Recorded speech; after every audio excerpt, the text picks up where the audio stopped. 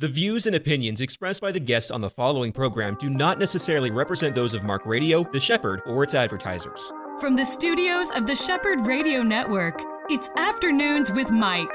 This next hour is all about our walk with Jesus, with local pastors, newsmakers, people who are making a difference for the gospel. Now, here is your host, Mike Gilland. Hey there, welcome back to Afternoons with Mike with Dave Zanotti on the line with me today. My friend, it's always good to have you here. Thanks for taking the time to be with me on my program. Thank you, Mike. If it's not presumptuous, I am so happy to be a regular contributor to the fine programming that you do on The Shepherd here, and I always enjoy talking with you. Well, I really appreciate your being a regular. You have regular insights that we all need, I'll tell you that, man. And I want to get right off into one reason why I wrote you, and it's recent news that, to me, Dave, I mean, it's hard, isn't it? It's hard to be surprised anymore with the news stuff that comes out. You wonder what in the world people are thinking or what are they doing. But I am on a mailing list, as I'm sure you are aware of all of this as well, that Marco Rubio sent a letter to Pfizer, the CEO, on an alleged, now this is the quote, I'd never heard of this before, so my ignorance is on full display, gain of function research. And I thought that caught my attention. What does that mean? I mean, in layman's terms, what does that mean? And the first paragraph of this release says, an investigative report suggests that Pfizer may be conducting gain of function research, which it dubs, here it is, friends, directed evolution research to mutate the SARS-CoV-2 virus to create additional, more potent variants and vaccines to combat future variants. Now, if I just stop right there, because the madness is already there, it sounds to me like they're creating something new and a resulting vaccine to treat that something new that has been created. Am I reading that wrongly? Mike, no, I think you're reading it just like most of the rest of us would read it, and experiencing a profound level of frustration as your mind trips over simple logic and asks the questions when you connect all these dots. What's happening here? Let's peel this back. First thing that comes up is a conversation. Let's take COVID off the table, and let's talk about Big Pharma. Now, Big Pharma is a nomenclature for the companies that make, manufacture, distribute drugs at the base level where the material is produced, to the distribution links that connect the drug companies to the pharmacies and the pharmaceuticals. Let's cast this conversation in the most recent experience that America has had with abuse across that network, and that would be the opioid crisis. And the series of lawsuits that were going on during the COVID crisis that never got covered. That's a remarkable thing that happened in this country. There were years of pressure produced, mounting from law enforcement officials and the medical community about the opioid abuse, the distribution of abuse, the manufacturing abuses, all the companies that were connected, Purdue and all of those. And there were feature programs like Dopesick that came out on Hulu that rocked the world, and books that had been written on years and years and years of research and the connection between opioids and the cartels and fentanyl and all of these things. And when COVID hit, the entire conversation disappeared from the American media. Now, while the conversation was buried in the COVID conversation regarding opioids and abuses, those trials throughout the federal court system had been consolidated and were in process. And those trials actually were resolved with massive fines, the literal dismemberment, the deconstruction of the biggest abusers in the process of Big Pharma, and massive fines leveled against people in the distribution side, the manufacturing side, even down to the pharmaceuticals and even down to the drugstore chains. Now, all of this was going on, and most people never knew what was happening because it was all covered by the hysteria and the media coverage of COVID. Now, some people would say that's a conspiracy in plain sight. I don't know how to interpret it.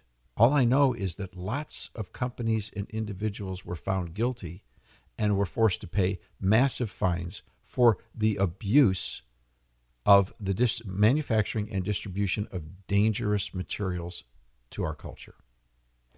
Now, that would be how Big Pharma would be known today if it wasn't for COVID. COVID took it right off the table and turned Big Pharma into this massive partnership with the federal government with emergency use authorization so that they were granted blanket immunity from any problematic features that would accompany the rushing of a mRNA therapeutic treatment into the marketplace, reconstructed in its nomenclature, renamed a vaccine when it has none of the characteristics of what vaccines have been for hundreds of years in American medicine, and then pushed first by the Trump administration as, quote, beautiful vaccines, and then by the Biden administration and by local governors who, by and large, almost all tripped over themselves to put on their windbreakers, link arms with lab coats, and create a near hysterical B-movie plot Saturday afternoon black and white film existence where the government began to track our movement and basically state that human beings were carriers of a deadly virus. Therefore, human beings had to be stopped. Wow. This is amazing. Now, that's what happened. And history will look back and history will see that clearly. The nonsense that we could shut our economy down like a V shape, like turn it off like a light switch and it would come right back. Years after this, we are still experiencing the ramifications of COVID and that process. Now, some of those are actually good, but many of them are devastating. And certainly the trillions of dollars that were lost to our economy, the trillions of dollars in debt that were spent, and the billions of dollars that were wasted in the COVID reparations and other absurd ideas that came out at the state and local level, we'll be paying for the next full generation. All of that as a means of saying, now let's look at Pfizer, because Pfizer got the lion's share of public policy support and public financing to create without liability an experimental model that they had been hoping for, as had Dr. Fauci, based upon his 2018 presentation before the Milken Institute, in which he specifically said that he was frustrated, as were his colleagues, because enough money was not available to do mRNA massive testing to see where this technology in humans would go.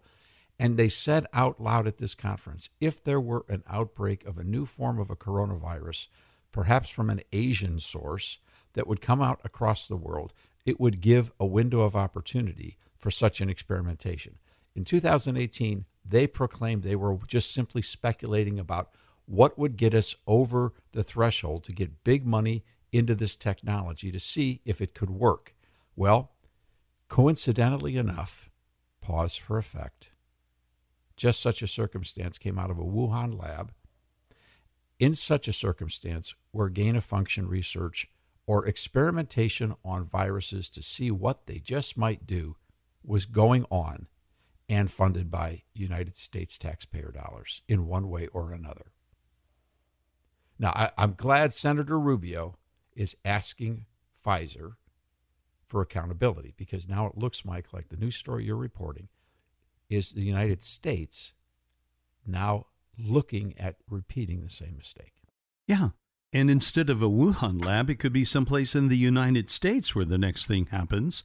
And the whole thing, this is what's so mind-boggling to me, Dave. The whole thing is contrived.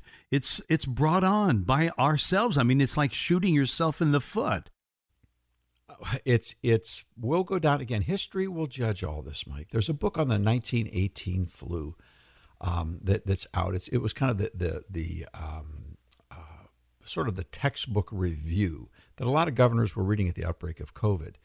And it goes back and explains very clearly that there were huge mistakes made, and that the biggest mistakes were thinking that masks were effective against this style of virus, and that lockdowns worked. This was at the end of like 400 pages of research.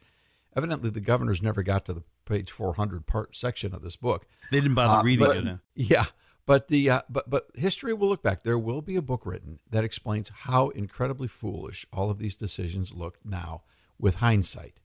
Now, this is not to say that we can condemn anyone in public service for not having 20/20 vision and being better at looking back than looking forward. That's our human dilemma. That's one of the reasons why it's really important to pray for our elected officials and people in public service to pray for wisdom, because we can't see what's around corners.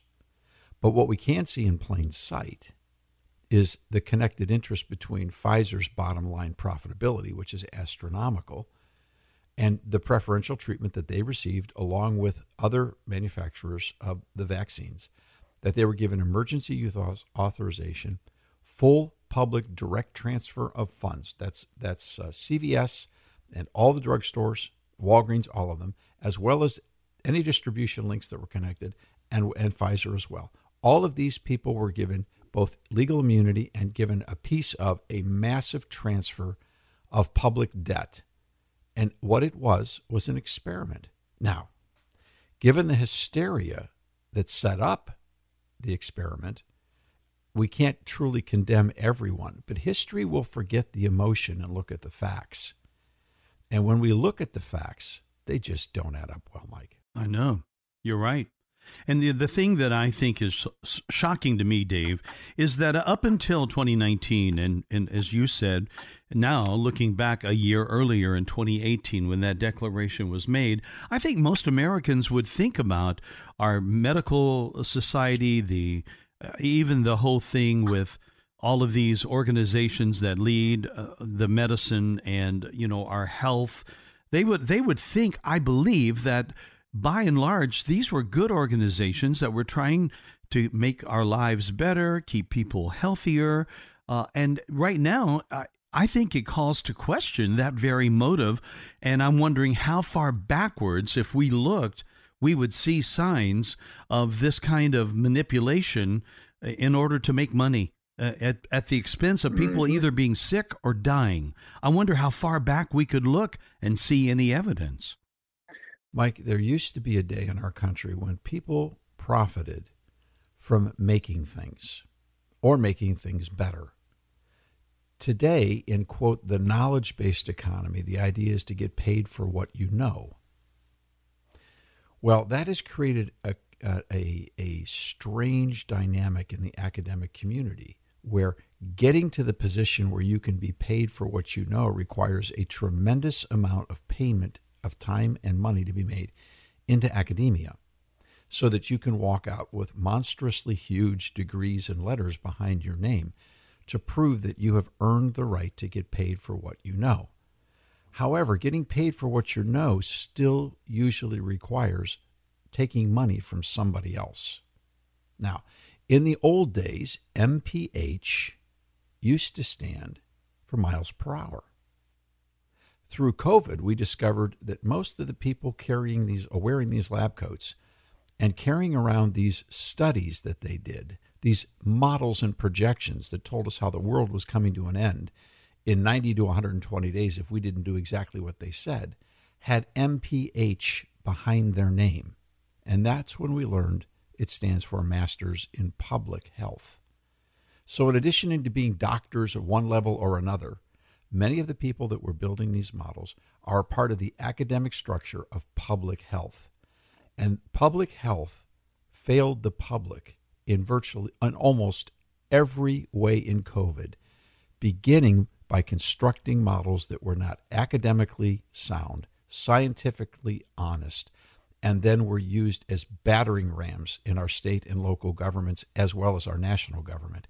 And those folks broke the trust. That's where the trust broke. We were lied to.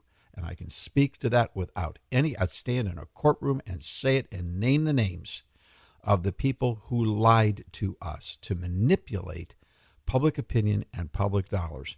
And again, there were winners and losers in that process.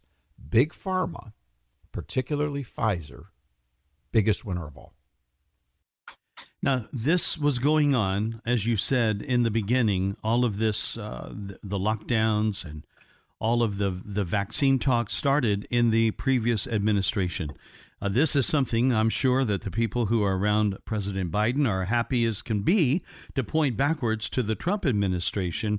But I wonder, do you believe that President Trump, it seems to me, at least from my standpoint, that he was unaware? It's almost like it was painted into a scenario that this research has come into play for such a time as this. Well, let's talk about mRNA technology. The notion that we can do cellular transformation by manipulating what's going on through mRNA devices, this has to do with mRNA and DNA, is a fascinating field of research. It is possible that there may be benefits that play out down the road as with this kind of technology as a delivery mechanism to address systems of disease in our bodies that we cannot get to right now, either with the typical form of drug use or with surgery. Now, I'm not a medical doctor. I just spend a lot of time talking to them, and many of them who don't yet feel safe to talk out loud will talk to us. So you can find many doctors and much research to take the general statement that I just made about mRNA going forward. But only in COVID did mRNA methodology, genetic manipulation of cells for the purposes of better health, become transferred into the notion of a vaccine. That was the biggest bait and switch on all of this. And it's what left a lot of thinking people in the dust right from the start and feeling manipulated. Without a doubt. Without a doubt. And we got to admit, we got to go to break. Sorry. Yeah, we do. We need to take a break. I'm with Dave Zanotti, and we're going to continue this. I think there's a lot to be said yet about this research with mRNA and its supposed really inoculation with no impact at all, negative. That's what we were told. We're going to talk more with Dave in a moment. This is Afternoons with Mike. Stay tuned. More to come. EC Waters Air Conditioning and Heat serves all your comfort needs. With over 40 years' experience, EC Waters is a top-trained comfort specialist, earning customers for life with integrity. No wonder EC Waters Air Conditioning and Heat has earned a 4.6 or higher out of 5 rating and reviews across all major online platforms. For all your comfort needs, call 407-603-9144 or visit ecwaters.com. Pastors and financial leaders, do you need expert accounting or tax help? Do you have payroll or 1099 questions? Do you need a ministry expert to help you acquire real estate for your next project? If the answer is yes, yes, and yes, visit petraworldwide.org. Petra Worldwide has been strengthening ministries to transform humanity since 2007. Visit petraworldwide.org or call 855-481-9095. Back again, I've got Dave Zanotti on the line with me. Dave is I didn't even give the proper introduction. I should have done that. Dave is with the Public Square.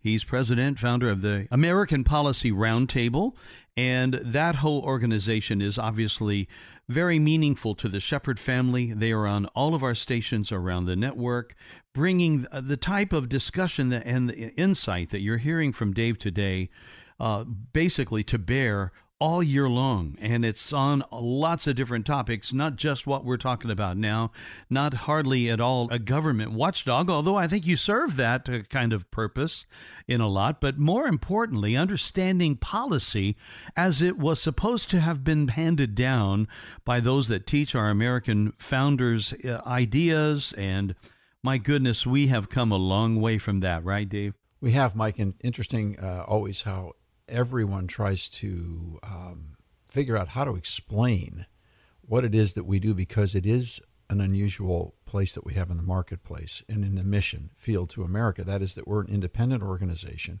We do not take money from the political parties, nor do we attempt to direct any group of people, particularly Christians, into one political party or the other. And we don't carry water for candidates or campaigns. And so what we're trying to do is to bring reality, as in the service of humankind, and us offering our service in our communities based as the logical outflow of a genuinely redeemed, fully biblical worldview. And so we're trying to put feet to faith and to put faith in action in every arena of life for what St. Paul calls the common good. Now, this whole thing that we were talking at the end, and I so appreciate, by the way, all that you are doing for that very purpose. I think we need it, and we're not hearing it from too many places right now. We're certainly not hearing it from the American media. We're going to be hearing a different narrative coming from them. So what you're doing is so important, and in the previous segment, we were talking about these organizations back in 2020. I did a couple of interviews, and we cited the Gospel Coalition back then, and all of this was in an interview with World Magazine about how that this vaccine was a very helpful thing.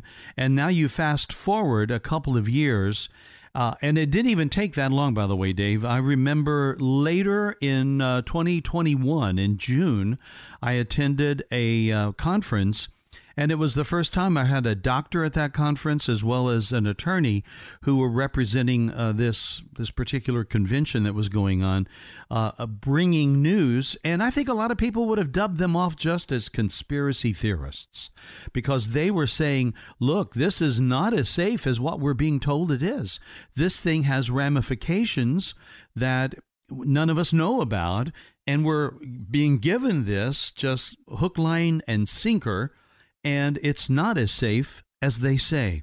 And now that was very clear. It was just dramatically made clear. And now we're finding out that, I remember, Dave, the person that was probably one of the chief researchers on mRNA, later, he didn't believe that it should be given the way it was being given either. And I think they debunked him, right? I think you might be speaking of Dr. Malone, who still is out there making some very interesting statements. But Mike, we could roll this back.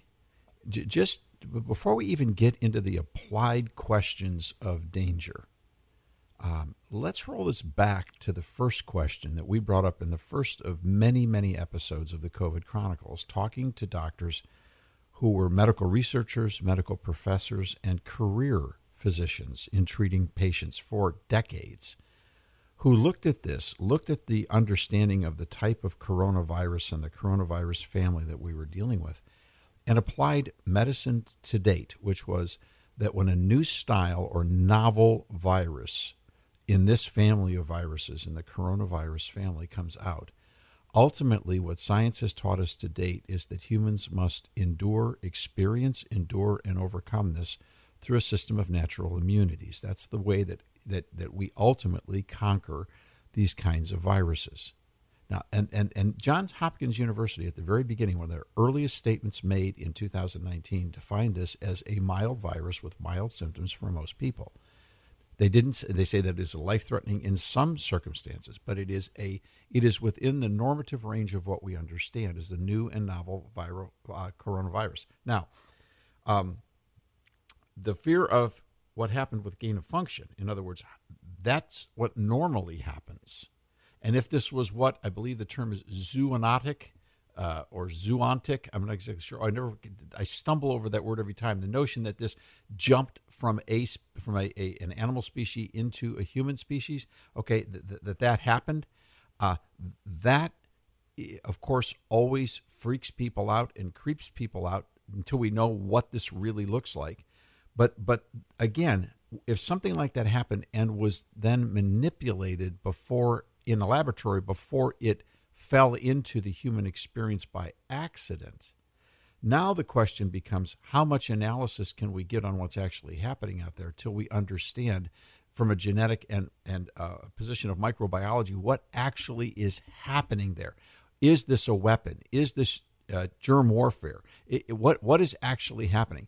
And so in the midst of all of this happening, all of these questions gave platform for amplifying the danger of this thing. And it was the panic from what we didn't know that overcame the logic of what we knew to date. And those scales were tipped largely by false models that were presented by major universities, both in Europe and in the United States. And those models were used by governors to create the strategy of flattening the curve and then ceasing human mobility and commerce because humans were the carriers, therefore humans were the enemy. And we're still learning about some of the things that were done in the surveillance culture there that are bone-chilling. And those stories are still coming out about how many governors and how many people across the country in law enforcement were monitoring human activity by monitoring cell phone activity and watching where people were going without their knowledge. I mean, these things are very scary in regards to where is America going in the future. But the model in all of this was a departure from goodwill, a departure from common sense. It was driven by fear. And Mike, from the very first word we spoke about COVID, we quoted a passage in the New Testament that St. Paul wrote to Timothy. He has not given us a spirit of fear, but of love and of power and a sound mind. Mm-hmm. And Mike, a lot of people lost their minds during COVID. They really did. Unfortunately, they're getting them back, but at a very high cost. Yeah, this was a very big part, the fear. And I think, like you said, there was goodwill. I think the American people originally, that certainly would have been in my mind. I didn't like it, but I'm thinking, well, this is for the good of all. We've never been here before, so let's take part in this 2 weeks to flatten the curve. And I know that I think most people trusted those that were leading us that this was for our good. Now, again, fast forward, not even till now, just a short time after all this happened, serious questions come up about why is this person being able to take this medicine, and the medicine that they took that seemed to make them feel better is suddenly not available anymore. So that is very suspect right there, the way the government took some of these they were very common medicines, and they used to be available to treat this thing, and now the only thing that you can get is what the government gives you. Let's talk for a second to the person that's listening who maybe is a new listener to The Shepherd or maybe is unfamiliar with some of this conversation, that's going to be tempted very quickly to dismiss this conversation. Let's make something very clear. You and I are having this conversation without any potential of profit from anybody. The people who created the models, who created the drugs that had already been created and were being pushed toward a massive human experiment, and the people who produced those drugs and distributed them made billions and billions of dollars. I didn't make a dime having this conversation, nor did you. So let's first off talk about motivation. Secondly, you don't gain in popularity by coming against all of these structures of government and challenging them in regards to integrity and civil rights. This is not, what would be the motivation? And someone say, well, Dave, you're afraid. Yes, I am. I don't want to be driven by fear, but I am always afraid. I fear the loss of human liberty under law. I fear totalitarianism, because those things are evil, because they are direct contradictions to God's design of love of neighbor. And we have seen and witnessed in the last 100 years in this modern culture how quickly people can fall under the destitution and devastation of totalitarianism. And when governments work to make people afraid, people are in trouble. And that was the methodology that was used here over and over and over again. This was not a transparent process. This was not an honest process at almost nowhere in the process. Now, but someone will shout at the radio, look at all the people who died. Here's a medical reality that is hard for people to understand, that began from the beginning of this and hasn't changed one bit. People with pre-existing conditions, meaning that they are not healthy in many ways, that ultimately, all of which could be fatal, when hit with a new form of a virus that particularly exploits the weaknesses of those pre-existing conditions, are going to struggle and die. And what you notice now is that when people try to give you the quantitative advantages of taking the vaccine, we find out it doesn't stop you from getting the disease. It doesn't stop you from passing the disease on to others. At best, they continue to speculate that perhaps it mitigates against the worst symptoms if you are in the pre-existing condition class. Now, if that is in fact true, that's very valuable and very important. And I'd like to believe that it is in fact fully true, though I know many people with pre-existing conditions who have gotten COVID 2 and 3 times and have recovered. Okay, so we don't know a lot, but what we can tell you right now is that these technologies are still out for judgment. I'm not prepared to call any of them beautiful. I think that's wise not to. And, you know, when you were talking about the perceived benefits that come from this vaccine, what's not being talked about by the same people, at least, evenly or openly, would be the maybe the negative things, the side effects that are very dangerous. And those are, you're almost canceled from any particular cultural standpoint of speaking out if you believe that there are negative side effects. And think about that, Mike. I mean, this is what's tragic. People say, well, Dave, you're not a doctor. That's right. And well, how dare you speak? Let me tell you why we're speaking. Because we're talking to doctors who quickly discerned and were exactly right that if they dared to speak out, they would be canceled. They could lose their licenses. They could lose their career. They could lose so many things. They talked to us so we could talk to you. And there are 2 or 3 or 4 sides to this entire debate, but only one has been dominant, and that has been the government-sanctioned practice of medicine, the government-sanctioned expression of speech, the government-controlled over all of free speech in social media and all of those networks. All of this is coming out now, Mike, which points out to one thing, the importance of radio, the importance of people taking honest conversation to one another, person to person, and to get past the government filters. That process is just as frightening as what happened in COVID. Right. That's true. And, you know, this fear that can come from that, it might shut some people up, but it's not shutting everybody up. And I'm very grateful for the talk radio stations around the country that are continuing to put these questions out there. I'm grateful for people like Charlie Kirk, who just speculated. I wonder, said openly, I wonder if there's any tie-in. I mean, we should not be afraid to ask the question. Is there a tie-in between what happened to Damar Hamlin of the NFL with this vaccine? And I don't know what all the tie-ins are, but I do know this, that just for mentioning that possibility, he was called a human piece of garbage by a leading announcer. And that's just an amazing turnaround. It goes against all common sense. Well, this is one of the reasons, Mike, why we have to be very careful with social media. I mean, for all of the people that are screaming about private corporations who have built these social media platforms with our money, with our lives, with our minds, and now suddenly we are screaming for regulation and screaming about abuse. Look, there's no social media platform, Mike, with all of its power that we the people didn't build.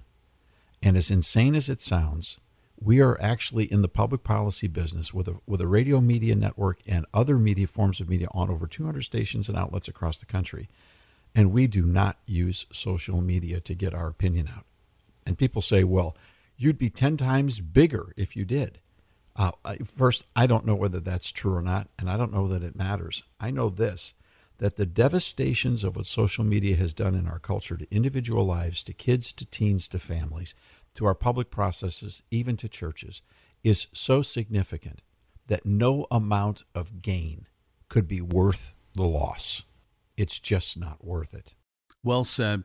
And, you know, you can see that in practice at any restaurant, at any evening, in any city in the United States, where families might have gone in for a meal and sat and talked and had a good time. Most of the time you see people sitting around with their face down, looking at the screen, trying to stay connected, but they're not connected to each other. Well, if you've heard a recent broadcast we did on the Public Square called Teens and Tech, an interview on the recent research that came out from Brigham Young University, people will discover that on average, the average teen in America spends 70 hours a week on a screen, not including the time they watch television or the time they're in school. 70 hours a week. And that's got to make an impact when you invest. I think about the old saying that I heard years ago about computers, garbage in, garbage out. That works for our human hearts as well. If we feed ourselves and our minds nothing but something that is that kind of dangerous material, it's going to produce the same in like fashion. My guest today is Dave Zanotti. We'll be back with him for a moment. Dave is the host of The Public Square from the American Policy Roundtable. We'll be right back. Palm Beach Atlantic University Orlando offers 3 distinct areas of study: an evening Master's of Science in Clinical Mental Health Counseling, an evening Bachelor's of Science in Human Services, and our new daytime Bachelor's of Science in Nursing. All of our courses are offered at our beautiful campus on Millennia Boulevard. For more information or to schedule a tour, call 844-PBA-ORLANDO. That's 844-PBA-ORLANDO. The time always flies by when I have my friend Dave Zanotti on the line with me, and we've been talking all about this Pfizer article that was written by Marco Rubio. It's actually a correspondence that he has sent challenging the Pfizer organization, asking questions about their intent, their processes, all of the things involved with this thing called gain of function. And that's the study that Pfizer has been reportedly under, which is now dealing with a different form of COVID, the SARS virus. And they're also, along with the experimentation, and it's called evolutionary guided research. That scares me right there, brother. Yeah, directed evolution is the term, and it's been out there for a while, and it's been blown up. The story's been blown up by the recent work of Project Veritas, in which they did an undercover, and that's their term, undercover video, with a person that was named Jordan Tristan Walker. Dr. Walker, who's not often given his right credentials, has got extraordinary credentials in regards to both medicine and research, and is either an employee or a consultant to a company that Pfizer hires in regards to mRNA research and development. There, at the point of our conversation, allegedly there's over 30 million views of the Project Veritas piece. I have real problems with undercover journalism conducted the way that Project Veritas does it. They claim moral superiority and authority because they say things are so bad they don't have choices but to use their techniques, and we should be thankful to them, and that's their story, and they're sticking with it. I have a hard time with what they do and how they do it. The content of what they uncovered is a conversation that apparently is going on, according to Dr. Walker, inside Pfizer, and perhaps even experiments going on animal species in regards to creating a new form of the coronavirus, of the COVID-19 virus specifically, and therefore being able to anticipate what it might do, what others might do to it, and then to create a form of therapies that will anticipate that. And of course, that shocks everyone, and it's created a great amount of storyline. Now, a story that was not covered anywhere near as dramatically, which might have produced Project Veritas' frustration, is Boston University has admitted that they have been doing similar things, and there has been no substantive consequence. Now, this is not Boston College. Boston University has been doing similar things, and there's been no outcry and certainly no government intervention to stop them. And Mike, what a lot of people don't realize is you're dealing with different states, different municipalities, jurisdictions, and the question is, who does have control? Does Congress have a law passed that says you shall not do any form of gain-of-function research on any form of a coronavirus?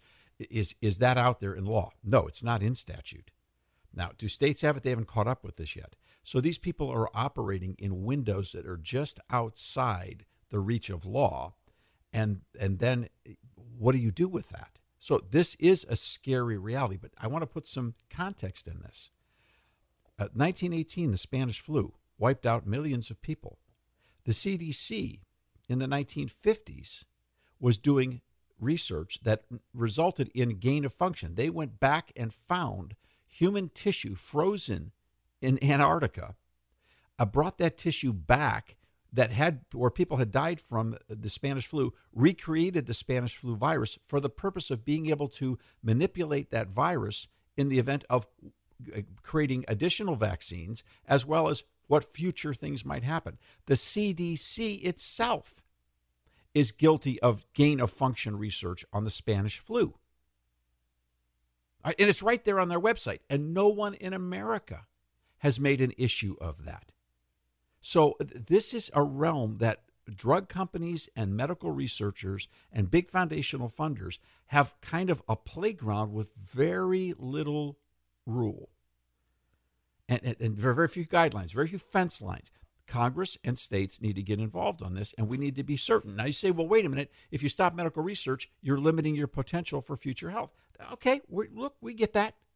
But we are not even having an open, transparent public debate. We got people having to do underground, research to find out what's going on inside Pfizer, and yet Pfizer's taking billions, tens of billions of dollars of U.S. taxpayers' money. It's not right, Mike. We've got to have more transparency in this process. I completely agree. And I read an article last week where it talked about the value of Pfizer has doubled since the COVID insurgents here. And so they're doing quite well. Thank you very much. In Marco Rubio's letter, he asked several questions. Number 4 goes right in line with what we're talking about right here, about this whole thing of these colleges, these organizations, even the CDC doing this gain-of-function research. Number 4 says, what steps has Pfizer taken to ensure the mutated virus does not leak from the laboratory and infect the greater population? Now, that's one of those questions I think often of a line that I've heard, what could go wrong? You know, Dwight David Eisenhower, at the end of his administration, in the midst of the Cold War, and having been the commander of the Allied forces against the Axis forces in World War II, made a speech in which he warned us against the power of the military-industrial complex. I will tell you, Mike, the power today is the medical pharmaceutical government complex.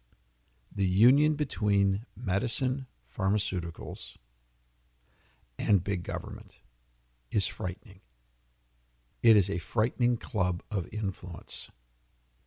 And when you add the surveillance aspect to this now that we saw exploited throughout COVID, we really need to be on guard. So when Senator Rubio is asking those questions, that's the right thing that he can do. The problem is because he's in the minority party of the Senate, he's not going to get any traction from that. The problem is there are still too many people in the Club of 100 where Senator Rubio sits that are owned and operated by special interests, and one of those being the drug companies. There are Republican and Democrat alike. You know, there's a great scam going on in our country, Mike. And that's the idea that everything is divided between D's and R's, conservatives and liberals. That's what Fox News wants you to believe because that's how they keep their ratings alive. Mike, it's just not true. We've been in the public policy business for 43 years. We have been there.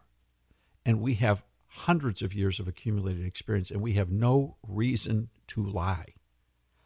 The top of the United States Senate, the Republican and Democrat leadership, the top of the Republican House leadership, Republican and Democrat, are part of special interest cartels. Their parties are funded by people like Big Pharma.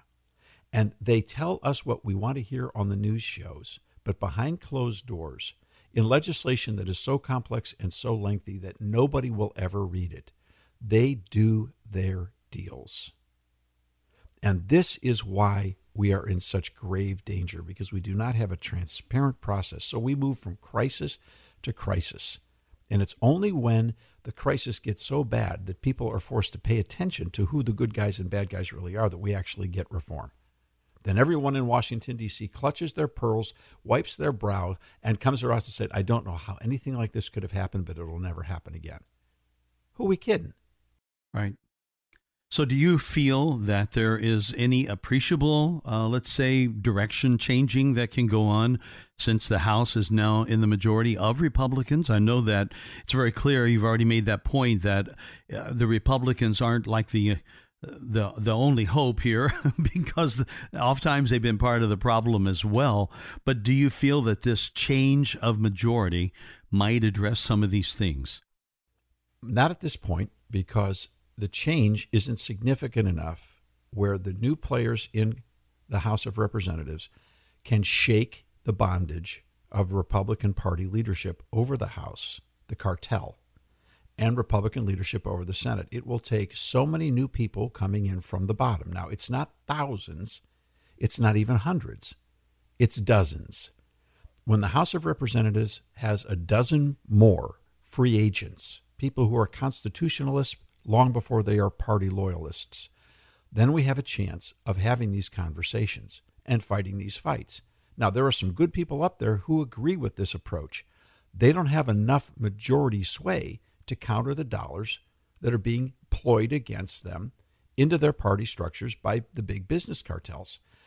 Look, and I'm all for profit and for free enterprise. Mike, this isn't free enterprise. This is fascism. This is a collusion between the agencies of government and corporations to restrict and direct the economy and human liberty.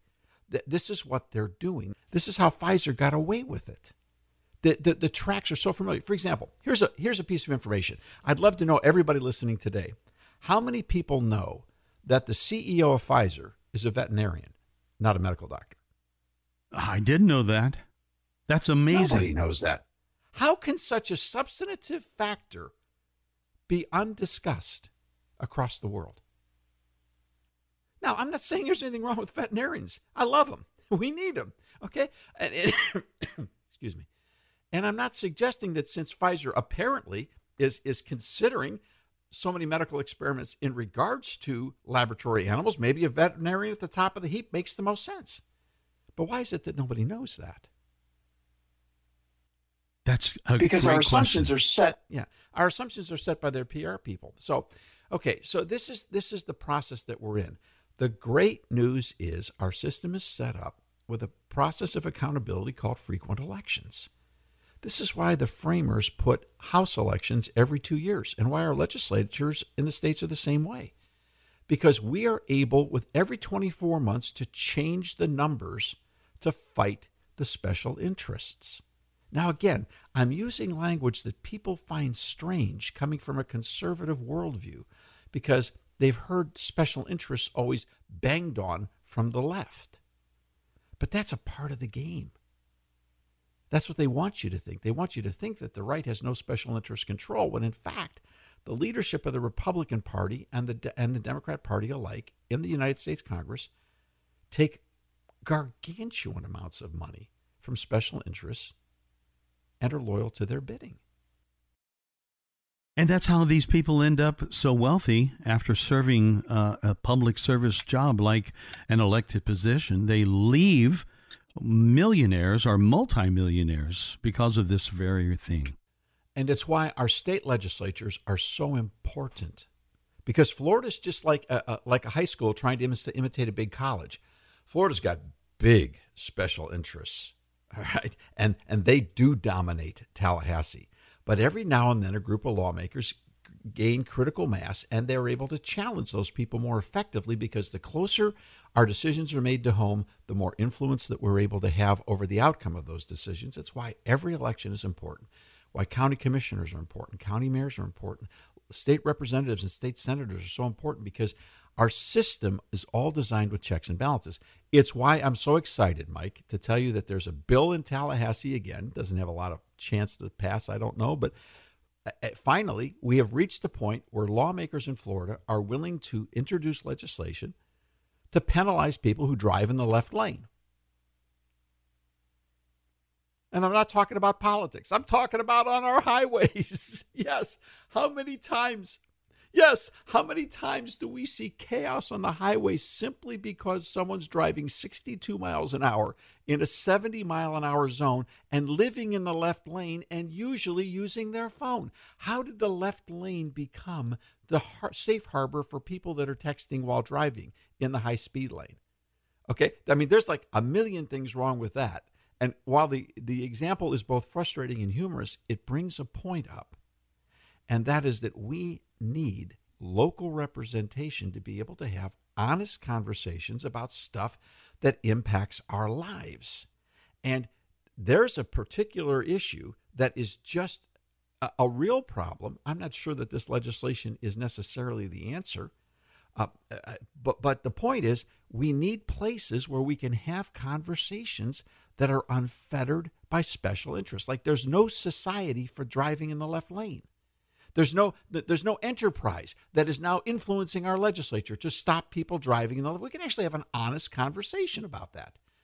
Because you see my point. We've got to get to where gain of function is as honest a conversation as the fact that everybody sees the left lane problem and nobody's doing anything about it, so let's change that. Well, I hope they can change it. And I thank you, Dave, for being with me today. We're out of time. Dave Zanotti from the Public Square with me yet one more time. Can't wait till the next one, my friend. And friends, we'll see you next time right here on Afternoons with Mike.